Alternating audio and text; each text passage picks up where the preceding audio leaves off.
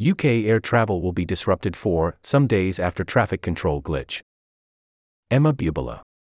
Flights in and out of Britain will be disrupted for days, the UK government said on Tuesday, after a technical issue with the country's air traffic control system left thousands of passengers stranded abroad or facing severe delays.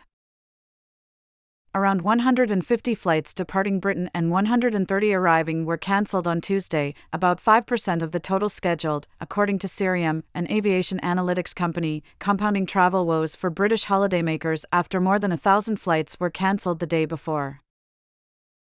The trouble came at a particularly busy time for travelers in Britain, many of whom were returning home from summer vacation or long weekends, because Monday was a public holiday in the country.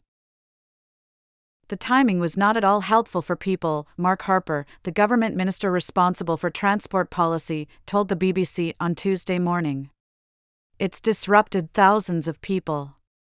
Lots of flights were cancelled yesterday because of the imperative to keep the system working safely, and it is going to take some days to get completely everybody back to where they should be.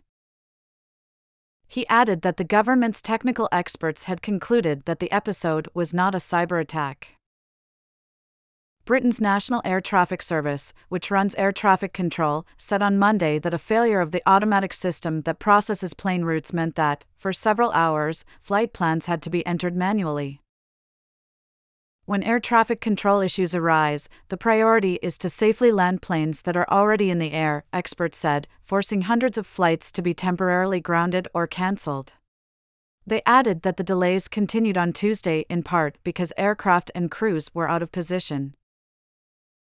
Juliette Kennedy, the operations director of the Air Traffic Service, apologized in a video on Monday night and added that it will take some time for flights to return to normal.